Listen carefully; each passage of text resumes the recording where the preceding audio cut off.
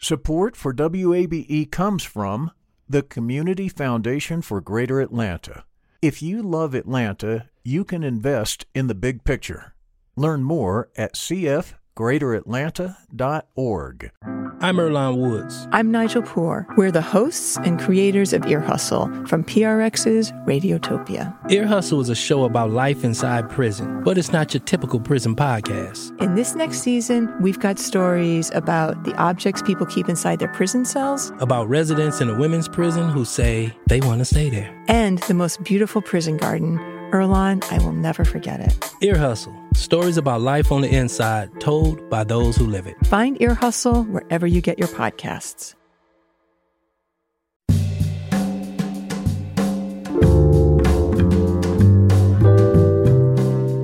From WABE in Atlanta, welcome to this Tuesday edition of Closer Look. I'm Rose Scott. Coming up in just a moment, the coronavirus and teens. We'll hear how a DeKalb County pediatrician wants to bring awareness about the importance of getting teenagers vaccinated. But first this, Fulton County commissioners will consider passing a resolution to seek guidance from the county's legal department to challenge the state's new voting law. Now, District Commissioner Khadija Abdur-Rahman says the resolution includes a number of provisions. First, it affirms the county's official support of H.R. 1 and H.R. 4.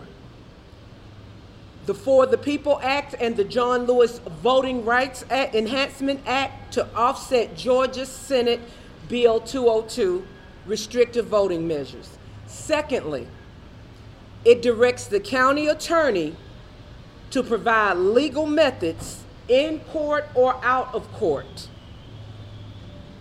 the county may use to fight any measures at its disposal to fight SB 202.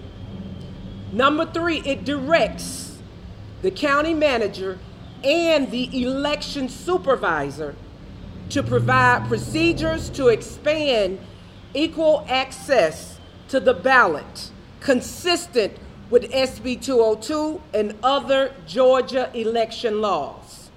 Now, Commissioner Rahman went on to say that the state's new voting law, especially as it relates to these drop boxes, specifically targets Fulton County voters. We're going from 38 24-hour drop boxes to just 8 countywide. I will repeat that. Fulton County is going from 38 24-hour drop boxes to just 8 countywide for 800,000 voters, and only during daytime hours. That is terroristic legislation. And Georgia's new voting law also makes big changes to the state's absentee voting system, including adding new identification requirements. And also, it criminalizes handing out food or water to voters waiting in line at polling places within 150 feet of those locations. Now, since Georgia Governor Brian Kemp signed Senate Bill 202 into law last month, there have been multiple lawsuits. But Governor Brian Kemp continues his criticism of Major League Baseball's decision to pull this year's All-Star game. Kemp spoke to the Cobb County Chamber of Commerce just yesterday. And I want you to know that I've spent the last 2 weeks on the road and in more than 60 interviews standing up for our business community and letting the world know just how bad a decision that was. Now, in other news, Georgia State Senator Emanuel Jones is calling on Governor Kemp to remove Stonecrest Mayor Jason Larry. Now, Senator Jones, a Democrat representing Decatur, says he will provide a full report to Kemp and federal authorities showing the misuse of millions of dollars of the CARES Act funding. The Stonecrest City Council voted yesterday to make the report, which is over 100 pages, public. Mayor Larry says he's innocent and that Senator Jones has a vendetta against him. Closer Look reached out to Mayor Larry for comment, but as of our time, we have not received a response. Now, on to our daily update of the coronavirus right here in Georgia. After federal public health officials advised the U.S. should, quote, pause use of the Johnson & Johnson vaccine, and this comes from following the guidance of the FDA and CDC, Georgia is also pausing all Johnson & Johnson vaccinations until further notice. In a joint statement, the FDA and the CDC say they're investigating 6 reported cases of a, quote, rare and severe blood clot after receiving the vaccine. And White House officials say, however, this will not slow down the vaccination efforts. Now, here in Georgia, more than 124,000 of the Johnson & Johnson vaccines have been administered. In a statement, the Georgia Department of Public Health, well, they say they're working to provide Pfizer and Moderna vaccines for those who were previously scheduled for appointments with the Johnson & Johnson vaccine, so you might want to check on that. At this time, about 17% of Georgians are currently, quote, fully vaccinated, and the state continues to rank, though, among the lowest in the nation for these vaccination rates. Meanwhile, hospitalizations have remained steady in Georgia for the past 3 weeks, so the total number of hospitalizations now is 59,779. And now another 587 new cases were just confirmed yesterday, bringing the total since last March to 862,720. And sadly, 17,017 Georgians have died due to the virus. And speaking of the coronavirus, coming up in just a moment, I'll speak with Dr. Jane Wilkove. She's a pediatrician and the founder of DeKalb Pediatric Center. And we'll discuss efforts underway to start vaccinating more teenagers. All that's just ahead. We're back in a moment.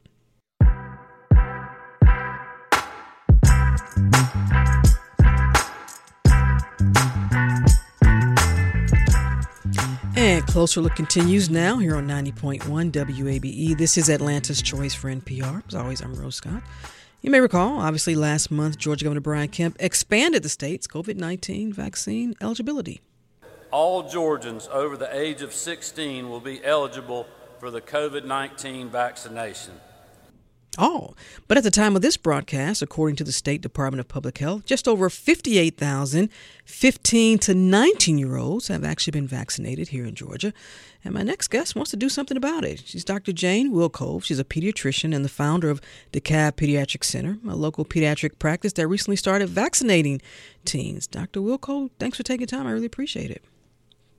Thanks for having me. Let's actually begin by looking at another state for a moment. I want to talk about Michigan because it's reported that children and teens have the fastest rate of COVID-19 cases than any other age group. Just want to get your thoughts on that and what that might say to you as a physician, as a scientist, when you hear that, particularly with that age group. Well, we've known all along, and let me backtrack because this has been so fascinating from the very beginning. Mm-hmm. If you think about flu and so many of the common viral illnesses, kids are the major vectors and the transmitters. So parents get sick because kids get sick. And I think all parents out there know their children come home from daycare and the next thing they know, they're sick. With COVID this year, it's been at least portrayed that it's kind of the opposite. Mm-hmm.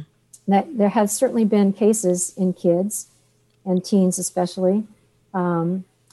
We initially thought that they were the transmitters. And as time went on over the last year, we've realized that typically it's coming from the adults to the kids. Mm-hmm. And it's kind of interesting, this newest data out of Michigan, as more and more of the older folks are getting vaccinated, is there really a higher rate in kids, or are we just noticing it more now?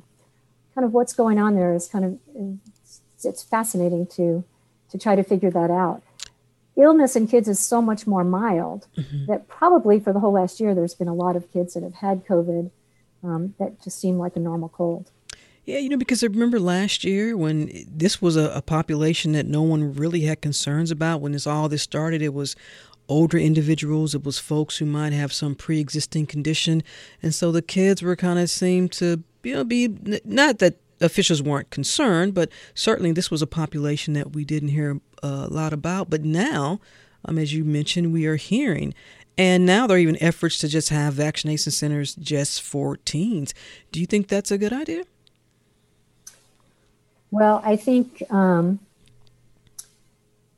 sure, whether it's in vaccination centers or in pediatric offices, there are some logistical issues that we can go into in a little bit. Mm-hmm. But yes, and all this talk about herd immunity with 25% or more of the population 16 and under, until we can get all the kids vaccinated, we're not going to get this completely under control. What concerns do you have as a physician regarding Georgia experiencing any type of similar spike that what we're seeing in Michigan? Oh, I think it's quite possible and probably actually probable. Sometimes you only know what you test for. So I think there's probably a lot of other states that are in similar positions to Michigan that we just don't know about. Doctor, what questions are you getting from parents? What they call and they're asking, hey, should I get my teen, vaccinated? What are you hearing from parents? Well, I can say this has been unbelievably interesting to me, that it's been the kids that have been driving this. Really? And in fact, when we'd been trying for months to get vaccine, and we initially, even though we're pediatricians, were going to vaccinate the 65 and old, initially the healthcare workers and then the 65 and older. And as the eligibilities increased in Georgia, we were prepared to vaccinate our parents, our grandparents, our caretakers of our kids. And then for issues that were sort of beyond our control, we weren't allocated the vaccine until recently, right about the same time that it was opening up for the 16 and 17-year-olds. And of course, that's only Pfizer vaccine, which is definitely the hardest vaccine to administer. And so the timing just sort of worked out perfectly that we were going to get vaccine finally right at the same time. And we were a little bit nervous about, you have to use 1,170 doses in a 2-week period in terms of storage. That's a lot of doses to move through, and we weren't sure what the uptake would be and logistically how we could even do that and still continue seeing patients in the practice. So we kind of thought in our heads we were going to start out a little slowly, and organically this spread like wildfire through the community. And unbeknownst to me, the fact that we had vaccine was out on Facebook, it was in teen groups, we were getting emails and phone calls. And as the kids started coming in with their parents, many parents we vaccinated also, and grandparents, they were all sharing it with their friends. And one after another, it was the kids.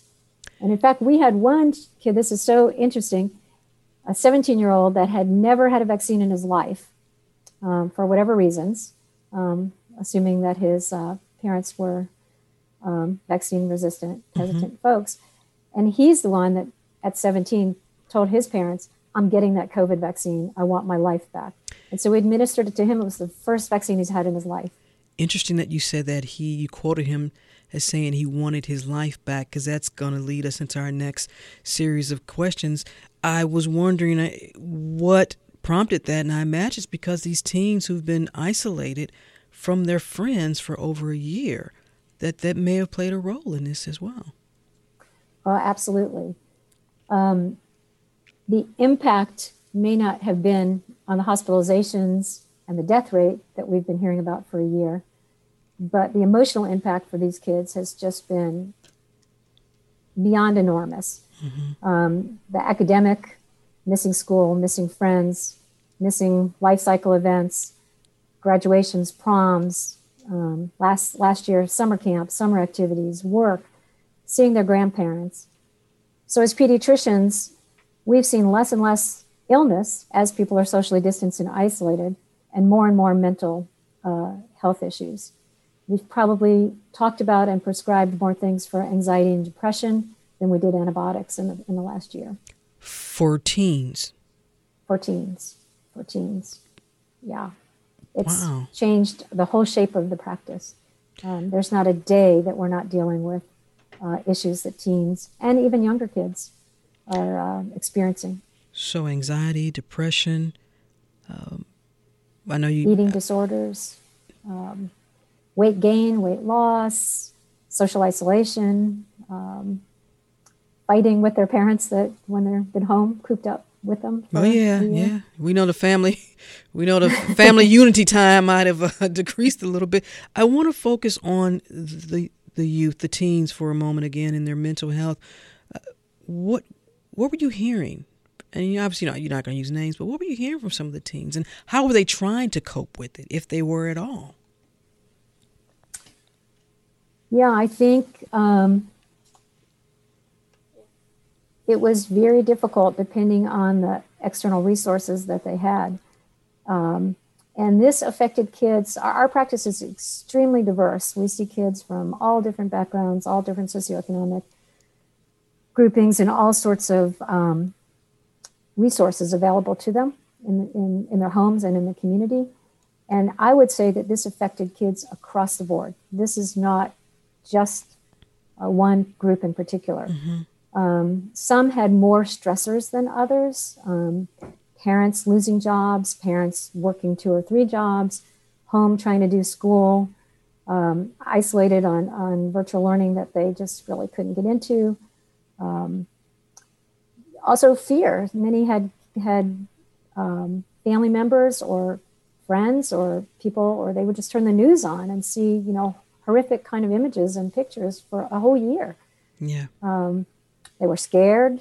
They really had to learn new coping skills that a year ago, I don't think anybody thought that they were going to have to deal with. Absolutely. None of us did. If you're just joining us, I'm joined by Dr. Jane Wilco. She's a pediatrician and the founder of DeKalb Pediatric Center, a local practice that recently started vaccinating teens. We're also talking about the mental health issues related to the pandemic as it relates to our teens. Dr. Wilco, what measures do you use as a physician before you take the steps to prescribe something for a person that young to deal with any type of mental condition? What goes through your mind? What are those measures you use? Because someone listening may say, God, it's so young to give a teen something for anxiety or depression or something like that. Yeah, sure. We don't take that lightly at all. And of course, there are some objective things. So there are some inventory scales for depression and anxiety that can objectively be scored to kind of help point us in a direction.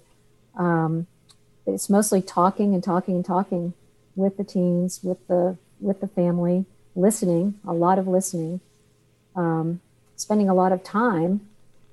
We never would prescribe any medication without also prescribing some kind of counseling or therapy. Mm-hmm. And of course, those folks have been swamped and inundated, so it's really difficult to get that going, rapidly. So it's a process. It's not you come in and here's your quick fix pill.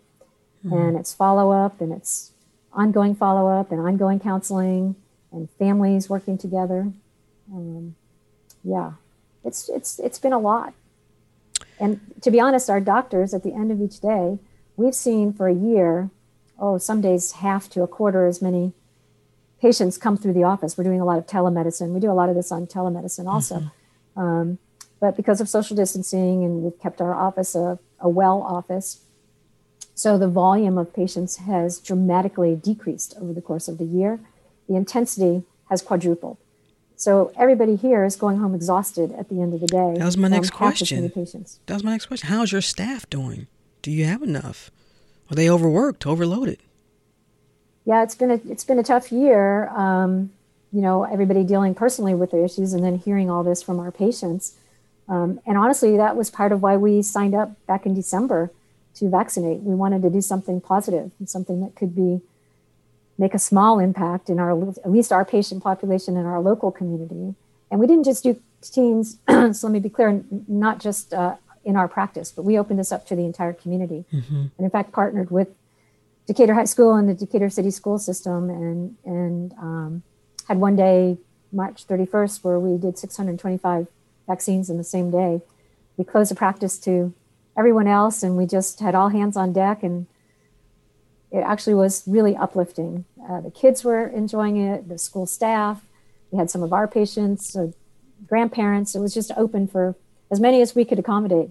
We didn't think we could do that many. And at the end of the day, we said, wow, we could have done 300 or 400 more. So right now, and you talked about this, the only vaccine that's approved by the FDA to give to people 16 and up is Pfizer, correct? That is correct. What is that supply looking like for you all? You are able to keep enough in? Because and let me tell you something. After they hear this segment, you're probably going to get more people. Well, the state keeps sending us more vaccine too. I was just talking to them yesterday, saying, "Oh my gosh, I just saw a shipping label come across for yet another tray." And I called and I said, "Wow, we're getting another tray so soon. We still have more." She said, "Yeah, but you're giving it so fast. We're going to keep sending it to you as long as you can keep giving it." So we've gotten really much more efficient and really quick. And honestly, we're really proud of what we're doing. And I say we because it's the entire staff. We've got 6 doctors, 4 nurse practitioners, and 13 staff altogether. And every single person in this office has played a role in making this vaccine rollout happen. Doctors are typing on the computer and making charts, and they've relearned how to give vaccines, although they prefer when the medical assistants who are really good at it give the vaccines. But all hands on deck. It's been an all-out amazing effort. But the Pfizer vaccine in particular is really difficult. And I have a lot of concerns about this moving forward in terms of being able to have other practices, join in the effort. And especially because very soon, probably actually sooner than we all think, it's going to be approved for 12 and up. So we've got a whole nother segment that we're going to add on, hopefully in the next couple of weeks. And Pfizer vaccine in particular, though, it comes in a tray of 1,170 doses. And although the storage has gotten a little bit easier, you can keep it in a regular freezer for 2 weeks as opposed to those ultra cold freezers. It's still difficult. Once you take it out of the freezer, you can keep it in the refrigerator for 5 days. Once you dilute the vial, you have 6 hours to use it. You have to use it in increments of 6.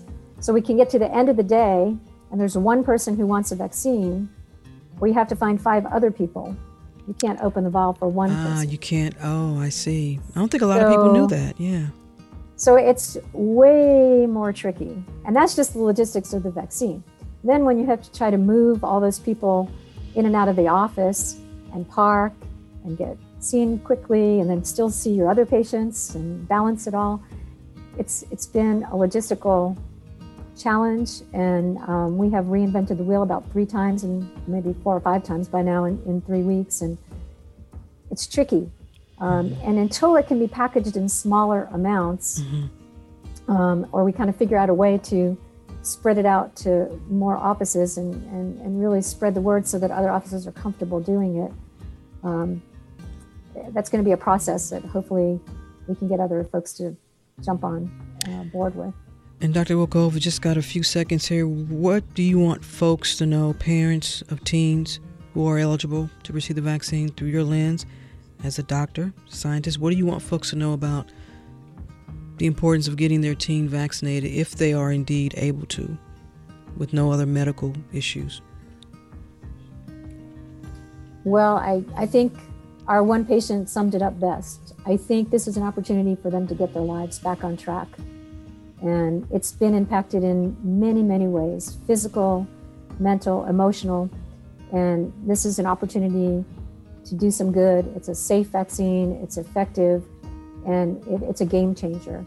And I encourage anyone who has any questions about its safety, its efficacy, to ask, and listen and go ahead and get this vaccine. Dr. Jane Wilkova, pediatrician and the founder of DeKalb Pediatric Center. Doctor, thank you so much for taking the time. As always, we appreciate it. And thank you for your staff, and send them our best. We appreciate it. Thank you so much for having me. It's been a pleasure.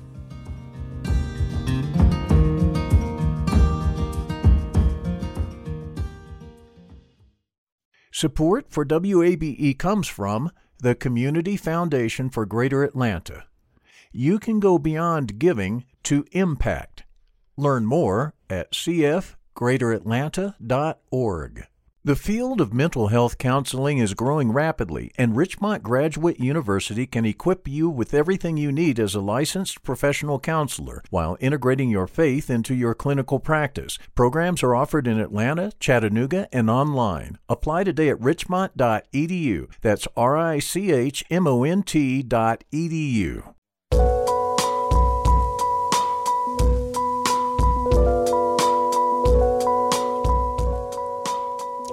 And Closer Look continues now here on 90.1 WABE, Atlanta's Choice for NPR.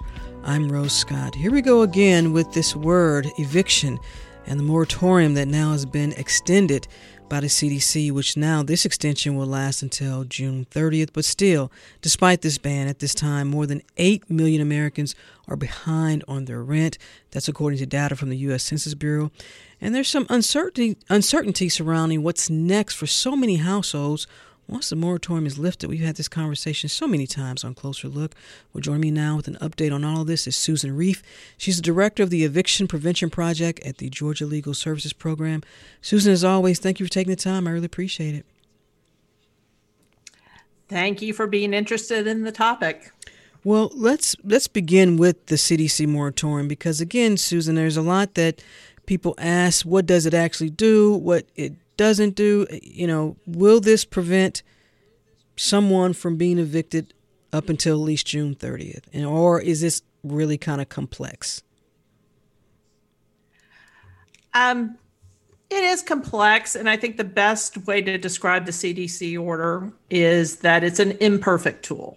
Mm-hmm. And our staff at Georgia Legal Services and all the attorneys at Atlanta Legal Aid and other groups are just using it, the best we can to prevent evictions. One of the drawbacks about the CDC order is a tenant has to know about it. They have to file the CDC declaration, mm-hmm. complete it, give it to their landlord, and then notify the courts. And so it requires an affirmative act on the part of the tenant, which requires knowledge. And, getting that knowledge throughout the state of Georgia, all the different counties, is difficult to do. So we do see a lot of people who call us at the last minute where, I'm about to be evicted. We talk to them. We realize that they are covered by the CDC order and they are protected. They just didn't know until the last minute. And in a surprising majority of those cases, we're able to get the CDC order signed, delivered to the landlord, notify the courts, and notify the sheriffs. But in the past year, we've seen an increasing number of those emergency type situations. What has been, do you all, when you talk to landlords, and look, we've been very fair. We've reached out to so many private landlords and we've reached out to associations, because there are a lot of sides to this. I'm just curious, what do you all hear from the landlords? I mean, are some saying they are just too far in debt and that they really need to get another renter in there? What's that conversation like? Do you have those conversations with landlords? Yeah, we do. We absolutely do. Because we realize at Georgia Legal Services, unlike in a more metropolitan area, Georgia Legal Services serves the 154 counties outside of Atlanta. So we're serving rural Georgia and North Georgia and areas where the primary source of affordable housing for our client population is not the big sophisticated corporate landlord. It's the mom and pop landlord mm-hmm. who maybe owns 5, less than 10 properties, single family homes. They don't have the resources a corporate landlord has to maintain the properties when the rent's not being paid. And we don't want them to go out of business. They're vital to providing housing for our client population. So yes, we've had those conversations. And we do realize there are two sides to it.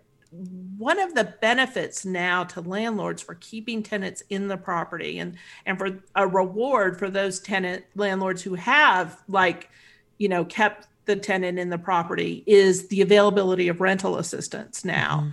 Mm-hmm. Because those landlords, as long as the tenant is in the property in the county served by the Georgia Emergency Rental Assistance Program, they are eligible for rental assistance. And we are working and partnering with the Department of Community Affairs to help the landlords access that. But that's, in combination with the CDC order, there may be a solution here for both the landlords and the tenants. And to your knowledge, are all the counties adhering to this?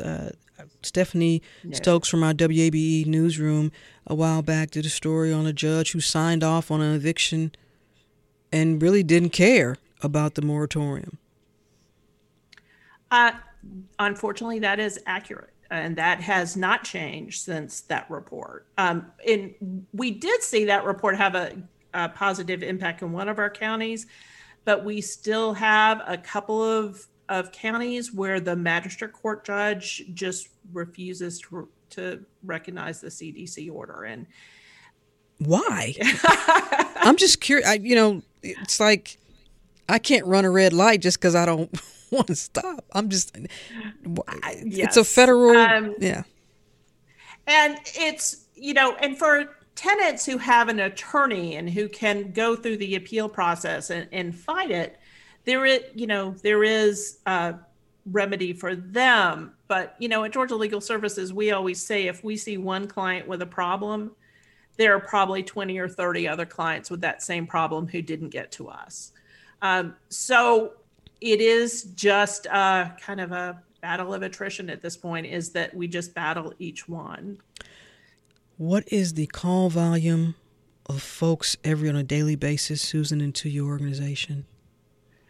That has been extremely hard. We at Georgia Legal Services have a unit, our housing advice line unit, that's staffed by 3 attorneys who are the primary contact for anyone who calls with a landlord-tenant problem. And they talk to the person, and then if needed, they'll refer them to the local office for representation. But we have counseled since September well over 1,000 people on the CDC order, in addition to what our offices have counseled people on. And the primary thing that we see are the number of emergency calls, the number of the sheriff is going to be here. I just got a notice they're going to be here in 24 hours. What do? We didn't know about the CDC order. Can I still be helped? And, I have an amazing attorneys on that line, but, they are really, each call is, it takes a toll on them. And we are always invigorated by the cases that we're able to get the CDC order to the sheriff in time to stop the eviction. But then we always carry the pain of not those cases where we aren't able to. And unfortunately, we're not in every case able to stop the eviction. We know the federal government has pledged more than $46 billion in rent relief. We know that Georgia recently received some money in rental assistance. We've done a story on that. But according to the National Low Income Housing Coalition, many states have not even set up a rental assistance program. How would you grade what Georgia's doing? And can it be better? What are those challenges? Let me, for full disclosure, say that Georgia Legal Services has partnered with the Department of Community Affairs to help tenants access rental assistance. And I think the fact that we have that partnership demonstrates that the state has been very receptive to understanding that the means for applying right now is an electronic portal. It's a 2-part process. Tenant has to apply, landlord has to apply. They both have to submit information. And DCA has done a wonderful job of recognizing that while the portal may be efficient, it's not accessible to everyone. And what we at Legal Services are doing in partnership with them is making sure it is accessible for everyone. We walk tenants through it. We file the application for them. We help landlords who can't, a lot of our landlords don't have the technology or the skills to upload documents into a portal. So we're doing that, trying to facilitate access. It is, the Treasury program is positive and that it's very streamlined. But anytime the federal government gives out money, they want documentation of eligibility from everyone. And that is just the nature of the program. And that's where the barriers are for people is uploading things like proof of who they are, their driver's license, things like that. We actually even, speaking of Stephanie Stokes from the WAB Newsroom just today in a report, in Cobb County allegedly in their rental assistance program requiring Social Security numbers. Through your lens, with your expertise, because we're talking about federal money here, is that legal? Ooh, I'm not going to render an opinion on the legality in that case, but each time you request a piece of information from either a landlord or a tenant, it's a barrier to accessing the assistance. Mm-hmm. And what's important is each time you have a requirement, that you have a way that if that requirement turns into a barrier, it can be addressed. So a fast rule of you always have to have this piece of information, I don't like that. I like, do you have this information? If you don't have it, these are alternate ways that we can do that. Do they need to know everyone who lives in the household? Because I'm where I'm going with that is concerns about folks who may have some legal questions regarding their actual citizenship or to be lawfully residing in this nation. What's important is not for purposes of the Treasury Department rules, the household's eligibility, because to receive rental assistance, the household's income has to be below 80% of the area median income, which is a HUD calculation. But basically, it's a need-based, financial need-based. So the program that I work with DCA requires the income from anyone who permanently resides in the household and doesn't have another place to live, doesn't live somewhere else. What's important there is not the citizenship, but the household income. Mm-hmm. So, like I said before, every time there's a piece of information, it can be a barrier. But if I'm talking to a tenant and they have concerns about that, we can figure out a way to provide the needed information, which is, does that person have income, as opposed to disclosing status, which is a separate piece of information that is often not required. The last time you were on the program and we had a special theme show where we talked about all of this, and many of the folks in this space, like you and others, and we've been hearing this word, eviction tsunami and eviction crisis.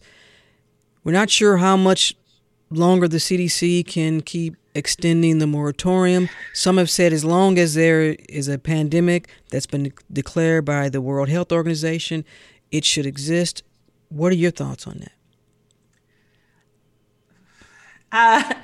Like I said, the CDC order is an imperfect tool. And one of the main imperfections in it, to me, is this waiting till the last minute to renew it. Mm.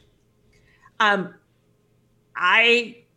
have talked to tenants who that last week we get a flood of calls, and I help handle some of those calls where people are just like, I don't know what to do. I mean, I have $1,000. That's not enough to pay everything I owe. But if I'm going to be evicted in 2 days because the CDC order isn't expired, I need to save that money. Mm-hmm. What do I do? Should I move? And, I have no good answer for them, which is I believe I have indications that the CDC order will be extended, but, I can't tell you for sure it will. Mm-hmm. And that has just been the hardest part of this because, at Christmas time, we were in the same position, and now we were in it again at the end of March, and I imagine we will be in it again at June, where it's uncertain whether or not it will be extended, and that is stressful on tenants and their families and their children.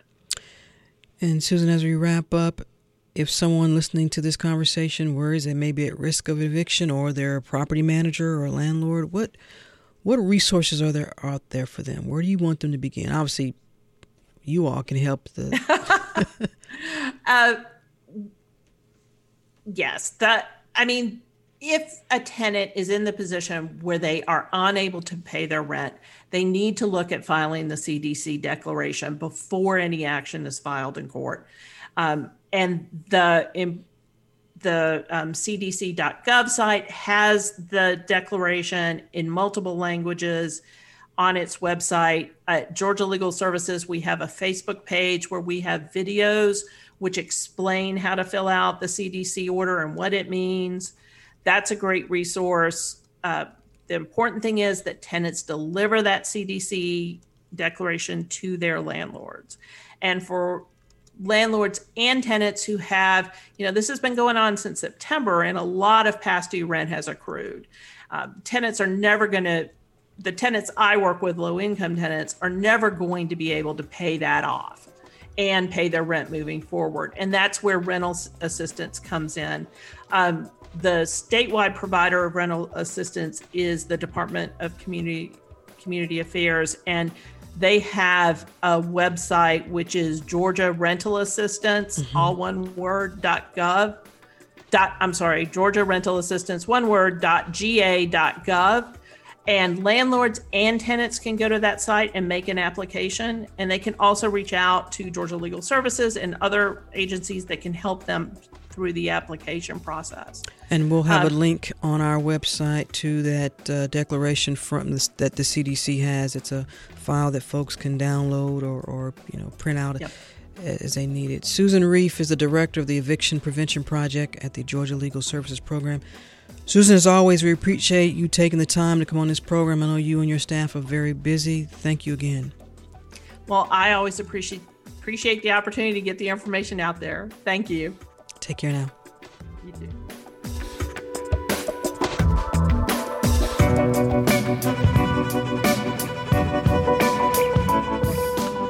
And Closer Look continues now here on 90.1 WABE. This is Atlanta's Choice for NPR. I'm Rose Scott. Gabby Tobin is a 9th grader at the Lovett School in Atlanta. She's pretty good at math, too. And along with her commitment to excellence, Gabby has been using her math smarts to help younger students during the COVID-19 pandemic. And recently, when Gabby joined Closer Look, we talked all about this in her math tutorial videos called For Math's Sakes, Peer-to-Peer Videos, and her foundation. So our conversation begins with Gabby reflecting on what this last year in school has been like. For me personally, this past year has been pretty challenging for me, just going into a virtual schedule from in-person school. I have been getting pretty decent grades throughout the entire COVID-19 pandemic, but it just has been a challenge to just a transition in general. Has that been for your friends too? Have you all talked about how challenging it is not to, be in school and passing each other in the hallways and the cafeteria, just everything that comes with being in school? You all talk about this? Yes, we actually do very often. It's been very, very challenging just not being able to see your friends and people you enjoy hanging out with at school. I really did miss having my friends just to talk to in between periods. Let me ask you this, because during all this, you came up with an idea. You were going to create, for math's sakes, peer-to-peer videos. What's the backstory here? So the backstory for the actual project is I wanted to connect with the school Lindley 6th Grade Academy and their students, because for the past 4 years, I've developed a very, very strong relationship and a commitment to work with them. I provided school supplies and volunteer tutoring services in the area of math and reading for the past 4 years. And this all started when I was 9 years old, turning 10. I gave school supplies instead of birthday presents. And I did this because I wanted to, instead of getting birthday presents, because an overwhelming amount of the presents that I got were left unopened. And so I didn't want those to go to waste. And during this time of like growth and development, I wanted to do something just very helpful. And so we contacted the principal of Lindley 6th Grade Academy, Dr. Denise McGee, and she agreed to work with us for my 10th birthday. And this is how I developed this strong relationship with the school and the principal. Now, the backstory for the project, I knew that the COVID-19 pandemic would affect the students at Lindley 6th Grade Academy because it's a Title I school. And I reached out to her and we brainstormed the idea to make the videos. And so I called up some of my friends from school. 5 of them were from school. Four of them actually go to my school. And then 2 of them are also Girl Scouts seniors, as so am I. And we just worked on these videos and they just became very, very popular. Yeah, they took off. They went viral, as they say. And you all do all of this. You all do the editing. Are you getting any assistance from teachers or parents? You all have taken this project and you own it, correct? You do everything. Yes, we do everything. We do the editing, the storyboards. However, we want to do the videos. Since I am the project manager and I did do videos myself, I gave my team the freedom to do whatever they want, just to make it very understandable and very fluent. Oh, your team. Yes. I love it. I love that. And let me ask you this, because I understand the videos are also being converted into other languages.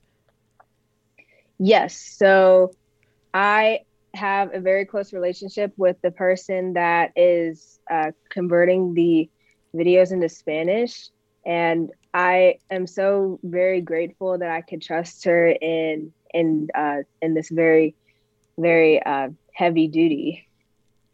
What is 6th grade math like? I got to be honest with you, Gabby. I do not remember. I remember 6th grade. I do not remember the math of 6th grade, but I'm sure I had some challenges. What's the feedback been like? The feedback has all been positive. We had a few critiques here and there, but those were from the people that have helped us over the course of the project. But the feedback from the students has been very overwhelmingly positive. And I just really love helping the students and I love seeing the smiles on their faces. That's a great feeling. I understand that. The voice you hear is Gabby Tobin. She's a 9th grader at the Lovett School, and she's the creator of Math's Sake peer-to-peer videos and the founder of 40 Mustard Seeds, because that's what I want to get into now. You have your own foundation. With 40 Mustard Seeds, I know there's a story there, but for our listeners who may not know, why 40 Mustard Seeds? So the name 40 Mustard Seeds, and that is number 40.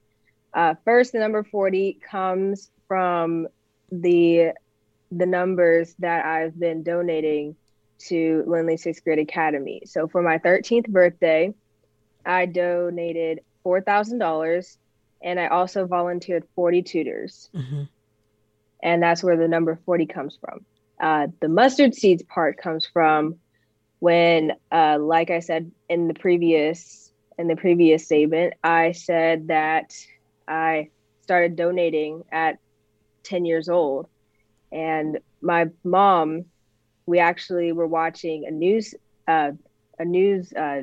show, I think, and we saw this one segment, and it was about these teachers who were donating school supplies to their students.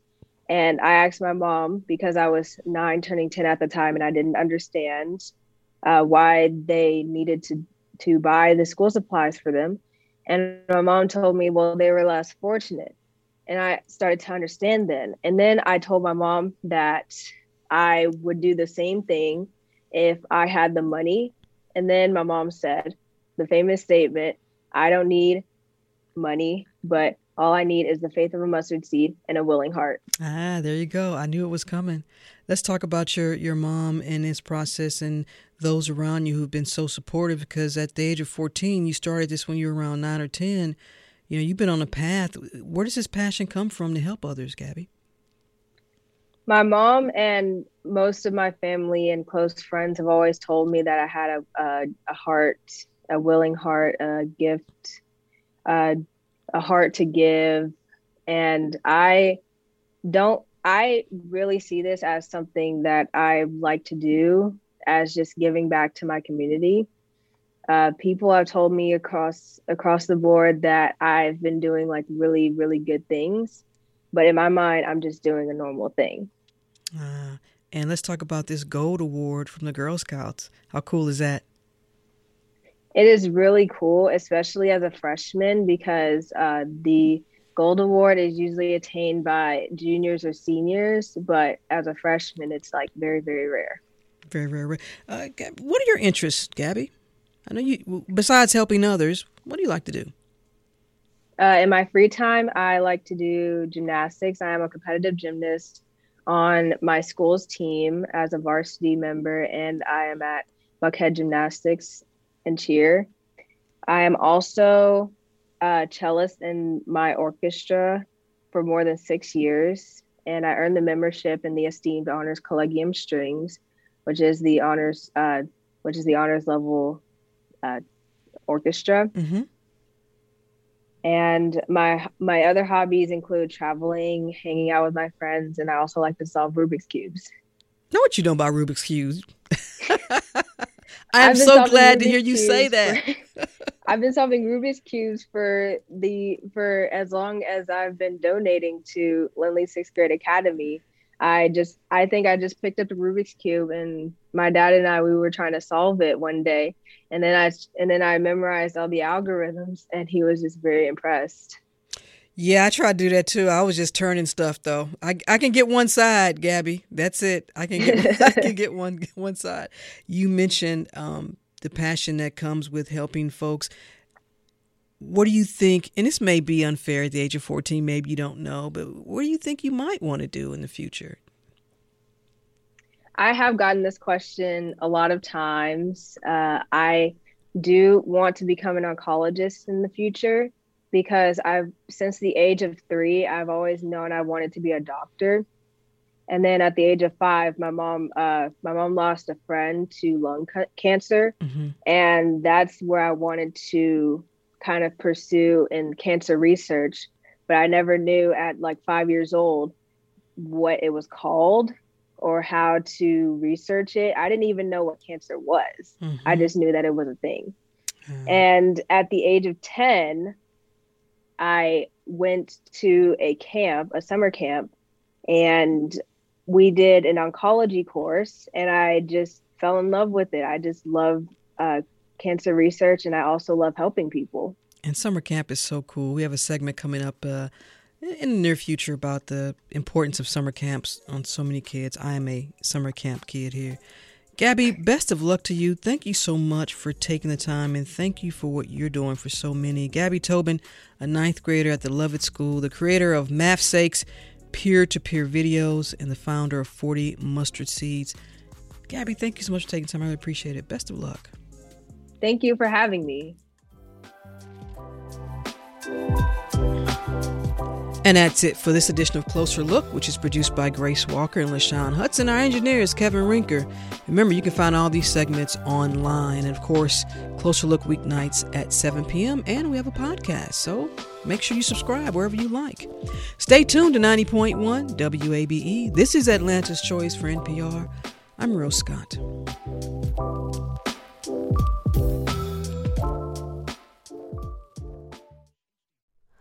Hi, it's Terry Gross, the host of Fresh Air. We bring you in-depth, long-form interviews with actors, directors, musicians, authors, journalists, and more. Listen to our Peabody Award-winning Fresh Air podcast from WHYY and NPR. Local, state, national politics. WABE and NPR have the coverage you need. I'm Jim Burris, host of WABE's All Things Considered. Whether it's on the air at 90.1, streaming online, or connecting through our mobile app, WABE keeps you on top of election 2024 in what's sure to be a pivotal year in politics. And for candidates and ballot information, visit our election hub at wabe.org/election 2024.